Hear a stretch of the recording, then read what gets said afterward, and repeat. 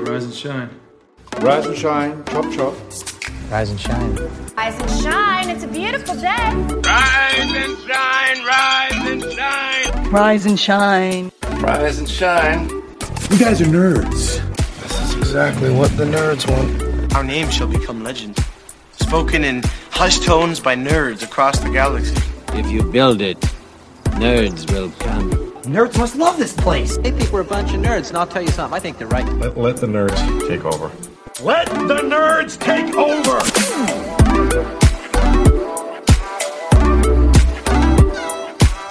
Rise and shine, nerds. Grab your coffee, wipe the sleep from your eyes, and turn up the volume as we help you kick off your day with Love Thy Nerd's official morning show here on YouTube and LTN Radio. I'm Radio Matt. I'm the Director of Content and Resources for Love Thy Nerd. And I'm Daedra from the planet Vulcan. Welcome to Rise and Shine, nerds. This week, we're talking about Star Trek. Today, we are taking a trip back to the 60s for the original series TV shows.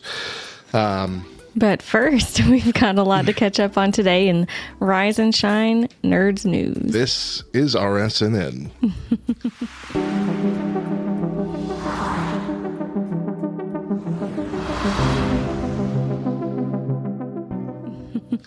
Let's talk about quantum computing. That sounds Star Trek-y. That sounds easy to do this early in the morning. So let's see here. Will quantum computing supercharge AI and then transform our understanding of reality? This is from scmp.com. Quantum computing could turbocharge AI into something massively universally transmorphative, is the word they used here. Argues the South China Morning Post. That's what CMP stands for, I'm assuming.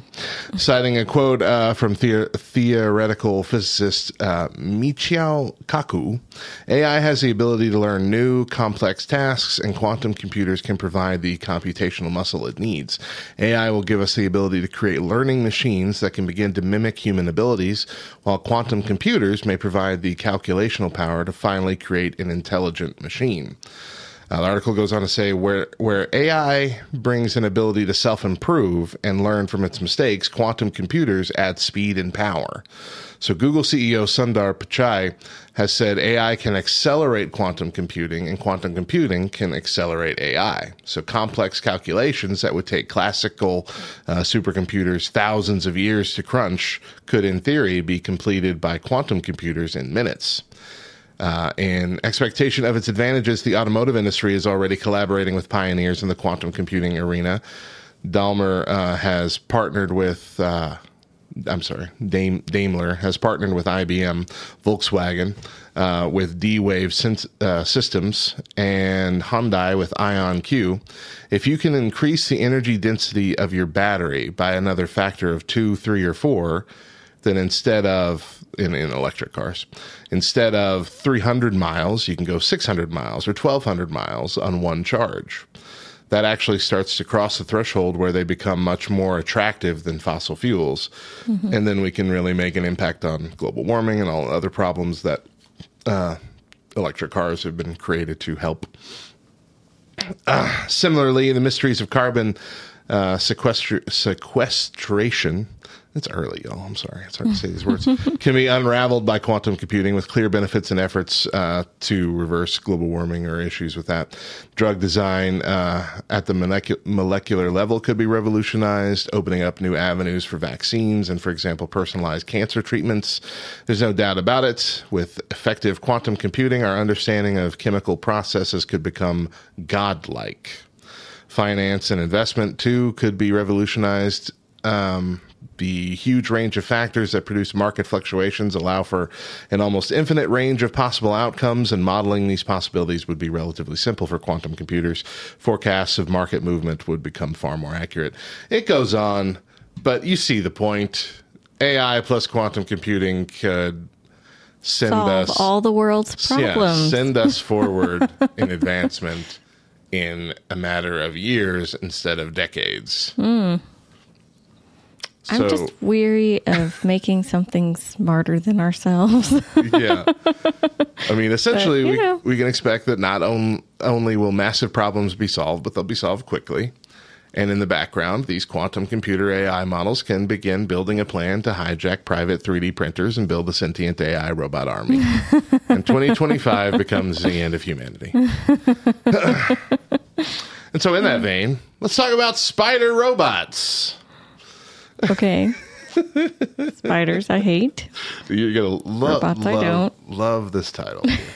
How to turn an asteroid into a space habitat using self-replicating spider robots. Oh.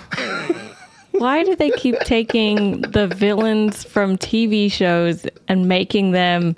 Oh, that's a good idea. You know, we could use replicators for this. Wow. Yeah. This is from ScienceAlert.com. A retired technical fellow from Rockwell Collins released a 65-page paper that details an easy-to-understand, relatively inexpensive, and feasible plan to turn an asteroid into a space habitat. Dr. David Jensen breaks the discussion into three main categories: asteroid selection, habitat style selection, and mission strategy to get there, i.e. what robots to use. He eventually settled on a torus as the ideal habitat type, and then dives into calculations about the overall station mass, how to support the inner wall, massive columns, all that, how to build. But how exactly would we build such a massive behemoth on an asteroid?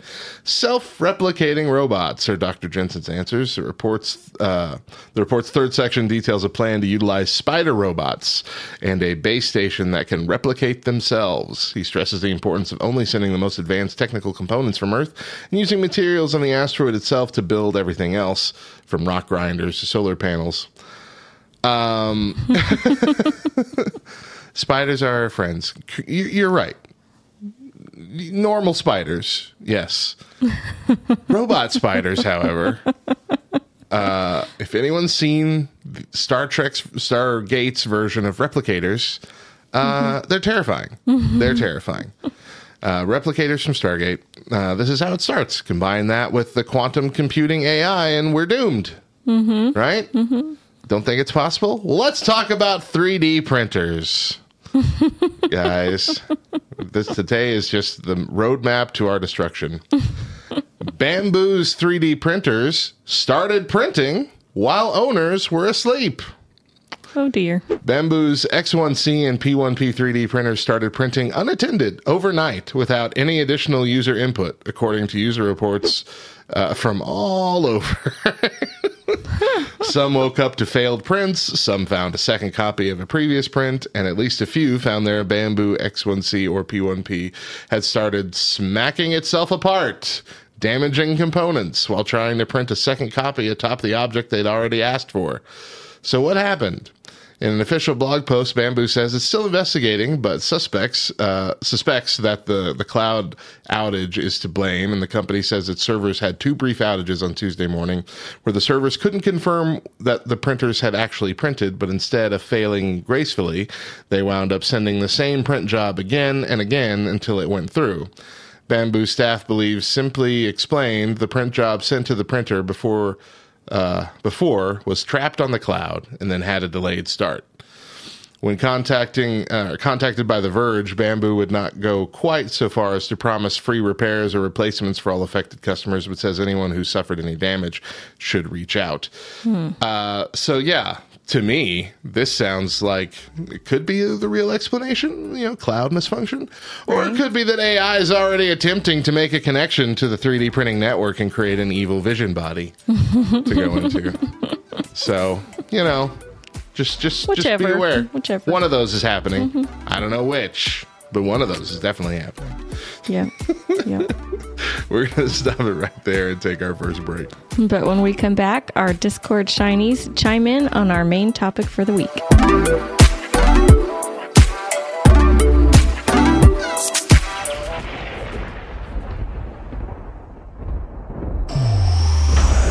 Welcome to the Lightning Round, brought to you by Moviga. I am Austin with your weekly source for all things movies, video games, and more. Now grab your ponchos and let's catch up on this week's news. Call of Duty Modern Warfare 3 arrives November 10th and will come with some exciting features, including the ability to keep and use all of your Modern Warfare 2 camos, weapons, blueprints, and more, new open combat missions in the campaign, an evolution of multiplayer, and, for the first time ever, zombies in a Modern Warfare game. Despite some initial skepticism from fans, the promises from Activision seem to have changed the minds of hardcore and casual fans, and it looks like Call of Duty will deliver something special this time around. Hopefully. Alan Wake 2 has been delayed by just 10 days. Now releasing on October 27th instead.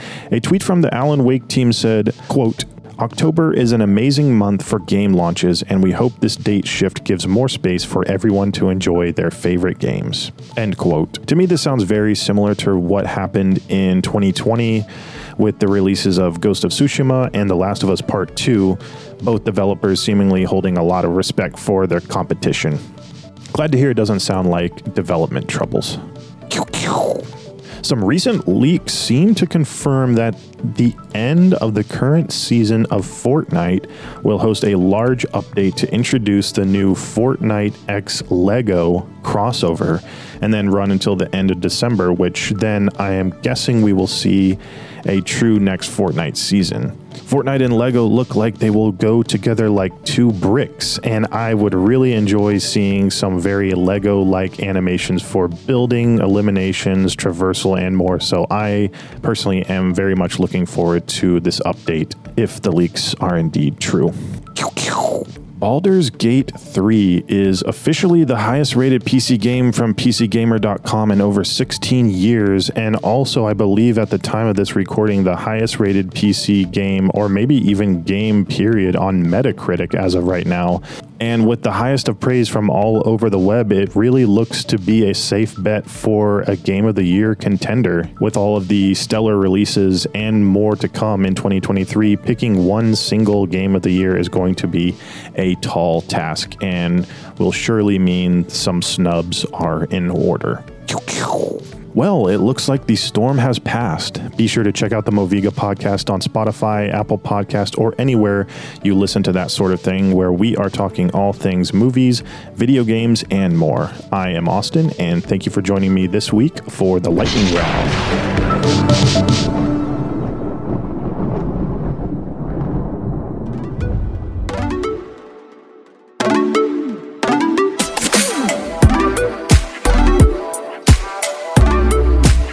Welcome back to Rise and Shine Nerds, LTN's official morning show here on YouTube and LTN Radio. On YouTube, we premiere our episodes every Monday through Thursday in the morning at 10 a.m. Eastern. And I'll be live to chat along with you during the show. And if you can't catch it when it premieres, you can watch it anytime afterwards on the YouTube channel. This week is all about Star Trek. But before we jump into the main topic later in the show, we asked our Discord shinies to chime in on Trek. You can make your voice heard as well by joining our Discord community at lovethynerd.com/Discord. Once you join and agree to the rules, simply visit Channels and Roles and click on Rise and Shine Nerds to find our special category. So we asked, what is your favorite and least favorite Star Trek show or movie, and why? As well as any other thoughts you had on the world of Star Trek. And here is what you told us in Discord. First off, that question just took Lark aback. She said, now that's a hard question to answer. She said her least favorite is Star Trek V, because that movie was just bonkers. I believe that was the one where they went to find God in space, isn't it? Okay. The Final Frontier? Maybe. Yeah, that was that weird one. With Spock's brother, is that who it was? I don't remember that one, honestly. Cybok or something. I think. Must not have been my favorite. I think we watched it one time together. Rain Plus Cat here in the chat says Star Trek 1 is great if you have insomnia. Yeah, that movie was slow. Lark says her favorite is probably Generations. I like that a lot. Mm-hmm. KY says... Oh, KY, I forgot. KY has a brother who was on Enterprise. on Star Trek Enterprise. Ensign Walsh, 22nd century Earth Starfleet engineer who served aboard the NX-class Starship Enterprise NX-01 under Archer. Cool. I don't know who his name. She didn't put his actual name. Let me see if we got a. Where's the actor's name here? Oh, there we go. Duncan Fraser. Duncan K. Fraser. That's pretty cool. That is cool. Did he die? I don't know. Like, did he die in the show? Not in real life. In the show. Yeah, red shirt. He's got the red bars. You know, the red bars are the old ones. It looks like he just had a meal in the mess hall. That's what he had. He was taken hostage. Okay, he was taken hostage. He has a whole thing. That'd be really cool. Cynical says, I really enjoy Star Trek, but I'm rusty. It's hard to enjoy actually watching the original series, the old series. Even though it's classic characters, favorite is definitely Next Generation. The Voyager is a close second. Hey. Tristan says, honestly, Voyager is my favorite. Least favorite may be the early seasons of The Next Generation, but they got better. Yes, the 80s seasons were a little rough. Yeah. But that show did get pretty good. Yeah. KY posted a picture, a 40th birthday meet and greet with some of his husband's favorite stars. So he's got a picture with Geordi LaForge. Mm-hmm. What's his name? LeVar Burton. Goodness gracious. It's early. Cannot get my brain to start working. The Reading Rainbow guy. Jonathan Frakes. And what's the guy's name that played Q? I don't know. Why? Yeah, I thought you might remember. Do you think that I know names of actors? I know that sometimes. But anyway, the guy who played Q. Guy who played John DeLance. There we go. Yeah, I remember. Thank you, Rain. But yeah, Jonathan Frakes, John DeLance, and LeVar Burton in a picture with Grayson there. So that's pretty cool. We should have brought our We got a picture with Geordi too. Uh-huh. Yeah. Also with Adam Baldwin from Chuck. That was pretty cool.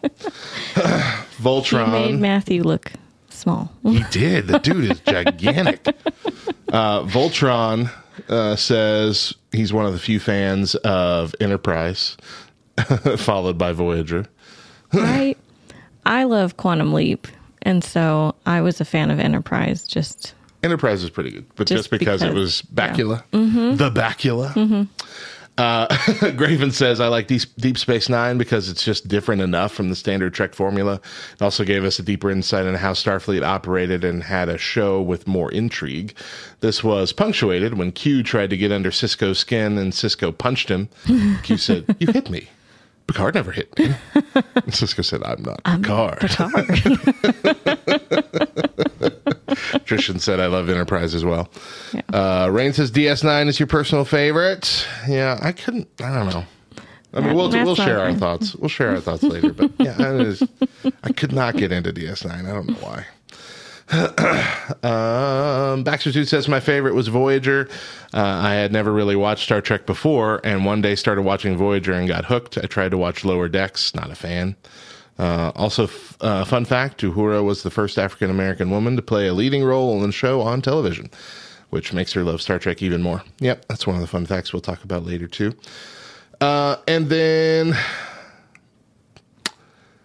I forgot that when you are streaming, Discord sometimes takes away the names. So T, whoever this is, said First Generation and DS9. First Generation?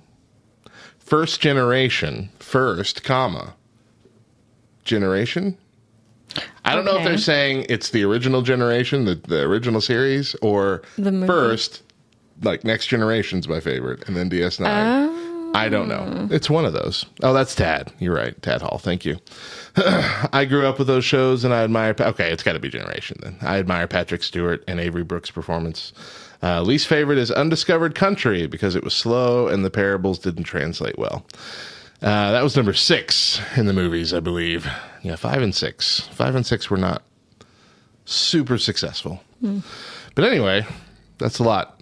Star Trek covers so many eras now, and has had so many different startups lately. I mean, it's gone in many different directions, and you've seen, especially with the shows that are on like now or here in the last few years, is that they're not sure how much further to go, especially if you're starting in a show that's in the original series era. Right. Like, you have to. You don't want to make it look like the 60s because, we are in the 2020s now. We want it to look good. But at the same time, you can't make it look too good because then it's not believable that Kirk comes after this. Yep. We got a lot to talk about with Star Trek, and our main topic segments for this week are going to be long. We're going to try really hard to cram a whole bunch of stuff into the 25 minutes that we've allotted. Talk fast. But with that, we are going to take our next break. When we get back, we're going to dive into our main topic, the original series.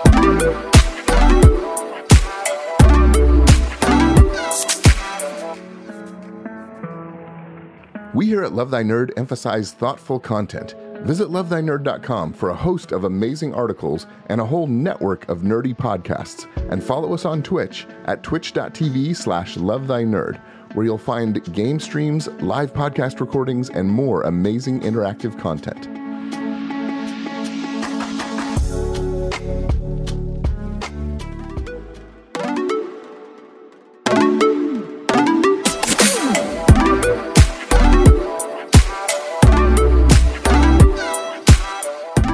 Welcome back to Rise and Shine Nerds, LTN's brand new morning show.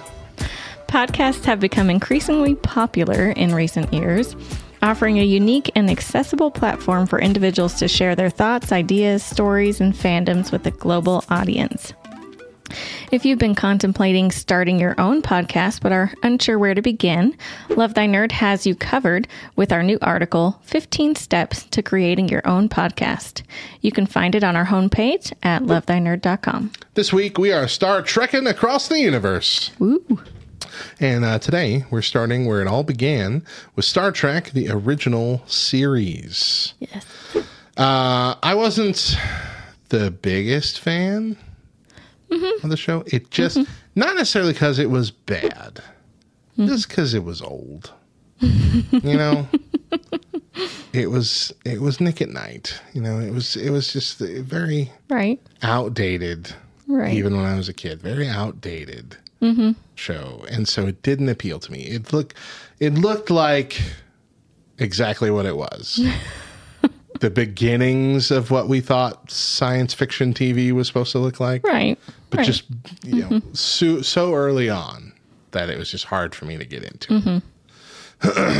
But, I mean, look what they had to work with back then. They didn't have all the technologies that we do to make it look. Oh, yeah.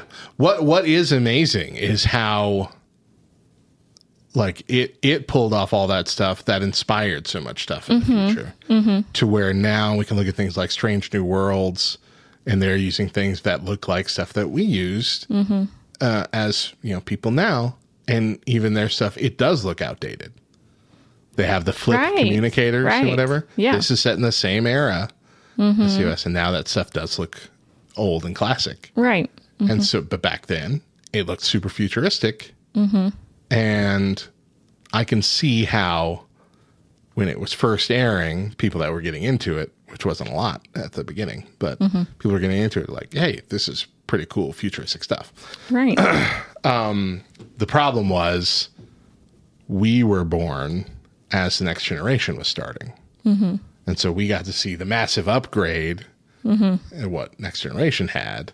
And then when we finally got around to watching original Star Trek, it's like, It's a step back. This bare bones, bare bones space up here. But it is a fun show. And it has a lot of episodes that are certified classics to this day. We got City on the Edge of Forever ones. We got the original Mirror Universe ones. Mirror Universe is always a fun thing, fun gimmick. So it's appropriate that it laid the groundwork for Star Trek. But of course, when it was airing, not super popular. It took a while to get people on board, which I get because it's a new kind of thing. Right. Yeah. Thing like that. Was it canceled? It was canceled. After the third season, it was canceled. That's why there wasn't like a actual storyline finale. Right. It was almost canceled after season 2, but there was a fan campaign to keep it going, and it worked for one more season. Let's take a look at some nerdy facts about the original series. Facts that I love here. Okay. The show was created, of course, by Gene Roddenberry, who was a former pilot and police officer. He wanted to make a show that was optimistic about the future and dealt with social issues and moral dilemmas. He pitched the show as The Wagon Train to the Stars. The iconic opening narration, Space, the Final Frontier, was written by Roddenberry and recorded by William Shatner, who plays James T. Kirk. But the original version had different wording. It originally went like this. This is the adventure of the United Spaceship Enterprise. Assigned a 5-year galaxy patrol, the bold crew of the giant starship explores the excitement of strange new worlds, uncharted civilizations, and exotic people. These are its voyages and its adventures. That sounds dumb. Doesn't it? Compared to the one that they went with, it sounds awful. But it could just be because that other one has been so iconic. Right. What if this was the one they used? Would we think this sounds great? Right. And the other one This sounds is awful. the adventure. But now this sounds so stupid to me. United Spaceship. United Spaceship Enterprise sounds so bad. 5-year galaxy patrol. Yeah. Sounds like they're trying too hard. Sounds like they're trying too hard to be spacey. Galaxy patrol. Yeah. Exotic people just sounds offensive.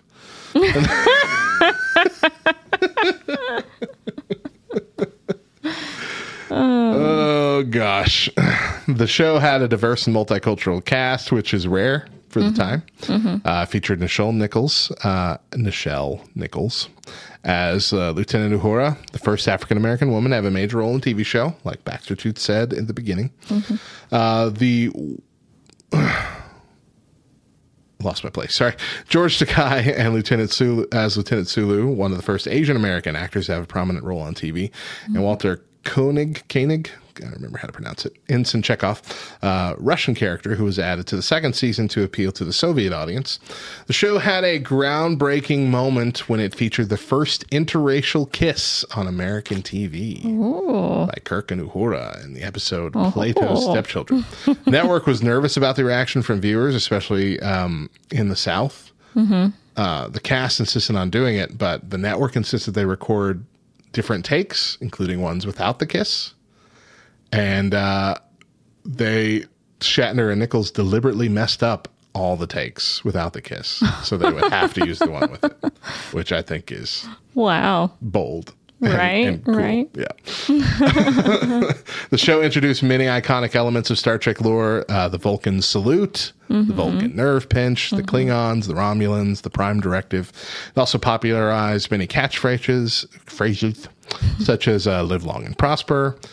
Beam me up, Scotty was popularized, but it wasn't actually a line that came from the pop culture aspect of it. Right. But he never actually says, beam me up, Scotty. Right. I'm a doctor, not a blank. And he's dead, Jim. He's dead, Jim. Yeah. Yeah, he never says, beam me up, Scotty. He says, beam me up, Mr. Scott. He says, Scotty, beam me up. But he never says, beam me up, Scotty, in the entire run of the series. I want to know how many people watched every episode waiting for that line. I thought this was something they said every episode. He's dead, Jim. The show was not very successful when it first aired. It had low ratings and faced cancellation several times. However, it gained a loyal fan base who wrote letters and organized campaigns to save the show. It also became more popular in syndication. And that's when it spawned the huge franchise of spin-offs, movies, books, comics, games, and merch.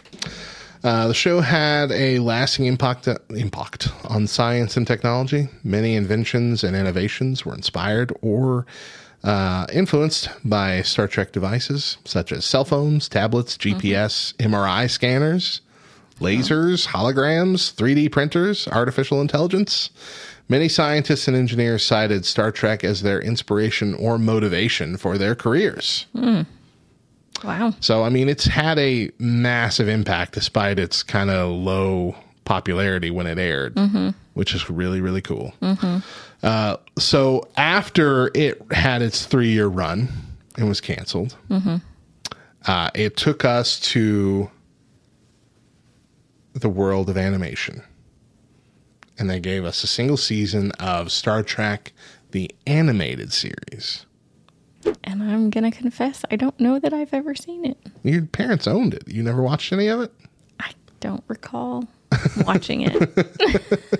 I have seen a couple episodes on YouTube. That's about it. So it featured all the main cast back to voice their characters, which is pretty cool. Yeah. It only lasted one season. I think there was one cast member that didn't come back. I don't remember which one. But it only lasted one season. It was considered for a long time to not be canon to the story. Though recent shows, the newer Paramount shows, have made references to stories contained within the series, bringing that non-canon status into question. I think it's neat that they tried to continue it, and it was supposed to originally be like a continuation, year 4 or whatever you want to call it, of Kirk's Enterprise, and that most of the cast came back. And I think all the cast was going to come back. You say what you were going to say while I look up who it was. Oh, I have to think of something to say. Well, you were about to say something. No, I wasn't. I just I don't know that cartoons would it have been as popular? Yeah, and it wasn't. In cartoon, right? So it was due to budget restraints for the show that they decided not to bring Pavel Chekhov back, Walter Koenig, and instead he was replaced by an Endosian alien, Lieutenant Eriks, who was also voiced by Duhan, so they didn't have to pay him a separate salary. So yeah, that's what happened there. Wow. Just didn't have enough money. But I mean, it's interesting. I think it was supposed to be aimed more towards children. That was the feel for it anyway. But be adult friendly enough to be family viewing. Yeah. Here's some interesting notes about the animated series. It was the first Star Trek series to win an Emmy Award for Outstanding Entertainment Children's Series in 1975. The episode that won was How Sharper Than a Serpent's Tooth, which featured a powerful alien being who claimed to be the Aztec god Quetzalcoatl. Or no, Quetzalcoatl. I don't know. It was originally conceived as a series about adolescent Starfleet cadets who would be mentored by the Enterprise crew. However, Gene Roddenberry rejected this idea and insisted that the show would be a faithful continuation of the original series, and he also refused to give up creative control over the show. It had to cut... it was on here already. Had to cut Chekhov from the series due to budget restrictions. The animation studio Filmation could not afford to pay all the original cast members, so they decided to drop Chekhov and replace him with 2 new characters, Eriks, a 3-armed alien navigator, and Imris, a feline-like alien communications officer. It had Leonard Nimoy's support and intervention. Nimoy was very protective of his character, Spock, and his fellow cast members, so he determined that Nichelle Nichols and George Takei were hired... he demanded. I need to read better. He demanded that Nichelle Nichols and George Takei were hired to voice Uhura and Sulu, respectively. He also helped write and direct some of the episodes, such as Yesteryear, which explored Spock's childhood on Vulcan. It had 4 episodes that were sequels to the original series episodes. Of course, Yesteryear was one of them, which followed up on The City on the Edge of Forever and Journey to Babel. Mudd's Passion, which brought back Harry Mudd from Mudd's Women and I, Mudd. More Tribbles, More Troubles, which continued the saga of the Tribbles from the Trouble with Tribbles, and The Slaver Weapon, which referenced the KZI-NTI.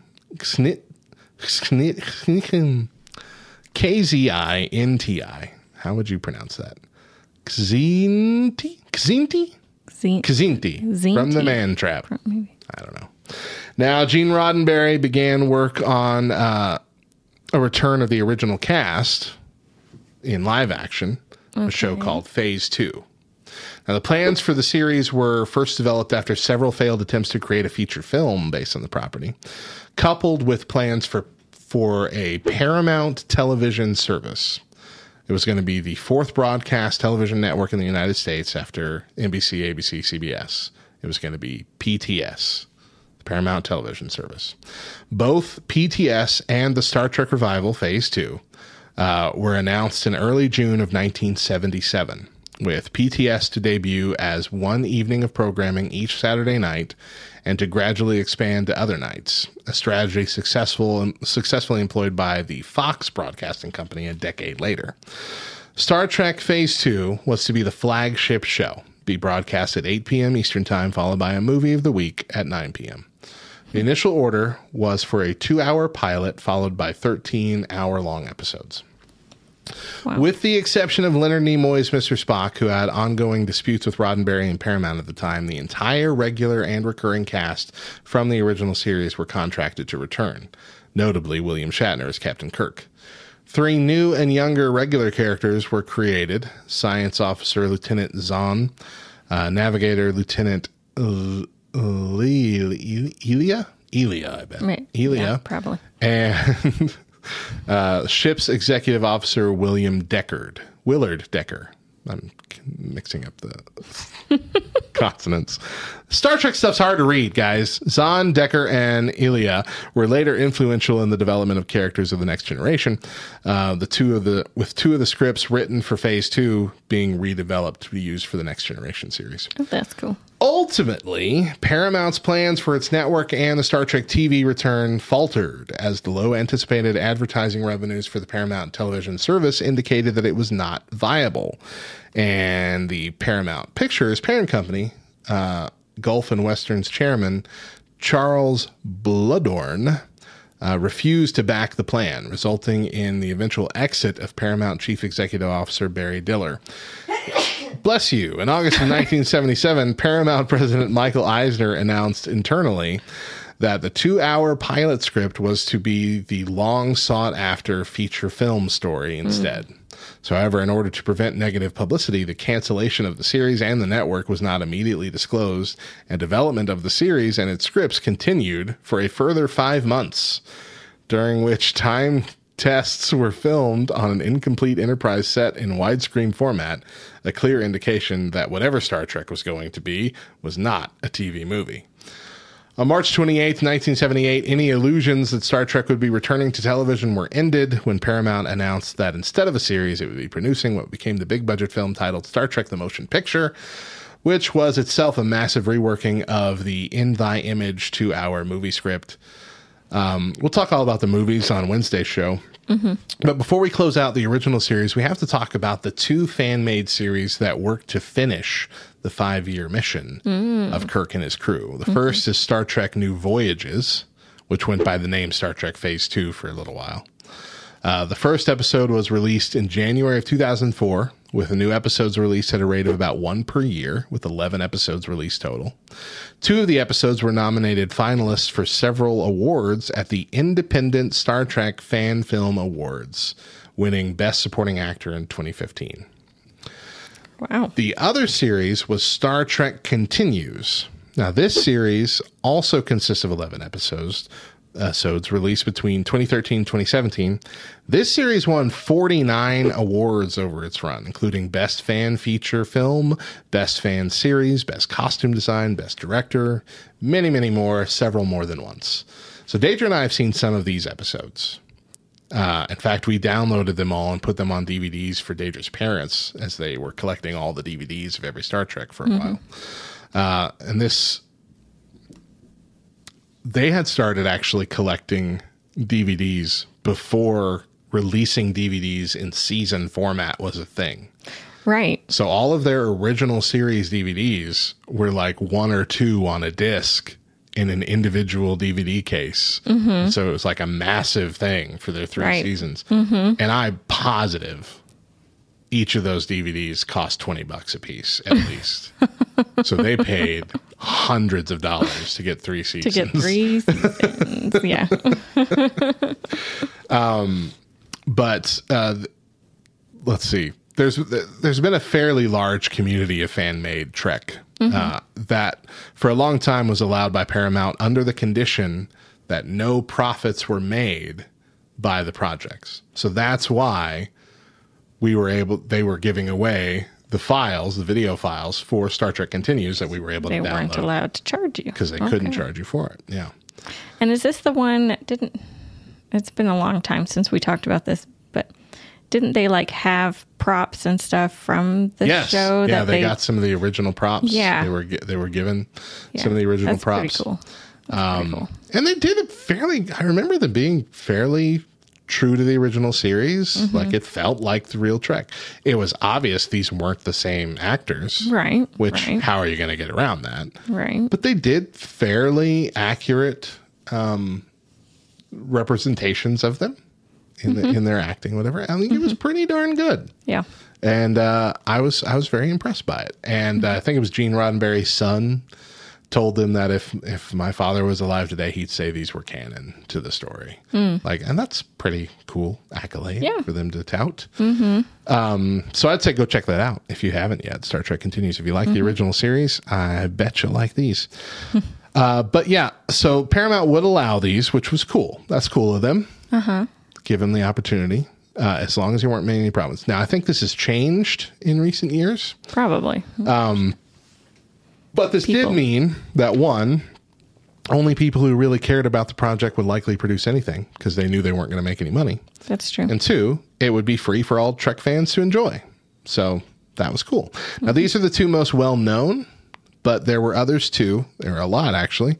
Let me go through a list here. Star Trek Axanar, Star Trek Exeter, Star Trek Secret Voyage, Starship Valiant, Star Trek Eye of the Tempest, Star Trek Intrepid, Star Trek Renegade, Star Trek Patinkman, Battle Cruiser Kupak, Red Shirt, Star Trek Dark Armada, Star Trek Horizon, Needs of the Many, Starship Farragut, Star Trek Tristan, The Federation Files, The Adventures of the USS Parkview, Avalon Universe, Temporal Anomaly, Tales from the Neutral Zone, To Have Boldly Gone. And that's not even all of them. That's just most of the ones that were made between 2015 and 2020 that were nominated for an Independent Star Trek Fan Film Award. Wow. Which shows you just how big of a community that is, that they even have Independent Star Trek Fan Film Awards every year. Star Trek has been a fan-forward franchise since the beginning. Fans saved it from its first cancellations. Fan brought it back to an animated series. Fans inspired Phase 2 to begin production as a flagship show. Fans, even decades later, took up the mantle to finish the stories themselves. That's pretty cool. But would fans accept a new generation? Tomorrow, we're going to take the leap to the next generation and all the shows from the late 80s to the early 2000s. But as for today, we are out of coffee, so it is time to wrap things up. But before we go, let's get out our verse of the day. Today's verse is Mark 10:45. For even the Son of Man came not to be served, but to serve, and to give his life as a ransom for many. Thank you for joining us for Rise and Shine Nerds. We want to invite you to get behind the scenes by joining our LTN Discord community. Once you've joined at lovethynerd.com/Discord, simply go to the channels and roles section and click on Rise and Shine Nerds to gain access to our channel. You can help us plan shows and segments and even be on the show yourself on occasion. Subscribe to the show on your favorite podcast app or through the Love Thy Nerd YouTube channel so you don't miss an episode. And tell us what you think via our socials at Rise and Shine LTN on Facebook and Twitter. Once again, I'm Radio Matt. I'm Daedra. And as always, a reminder, Jesus loves you, nerds.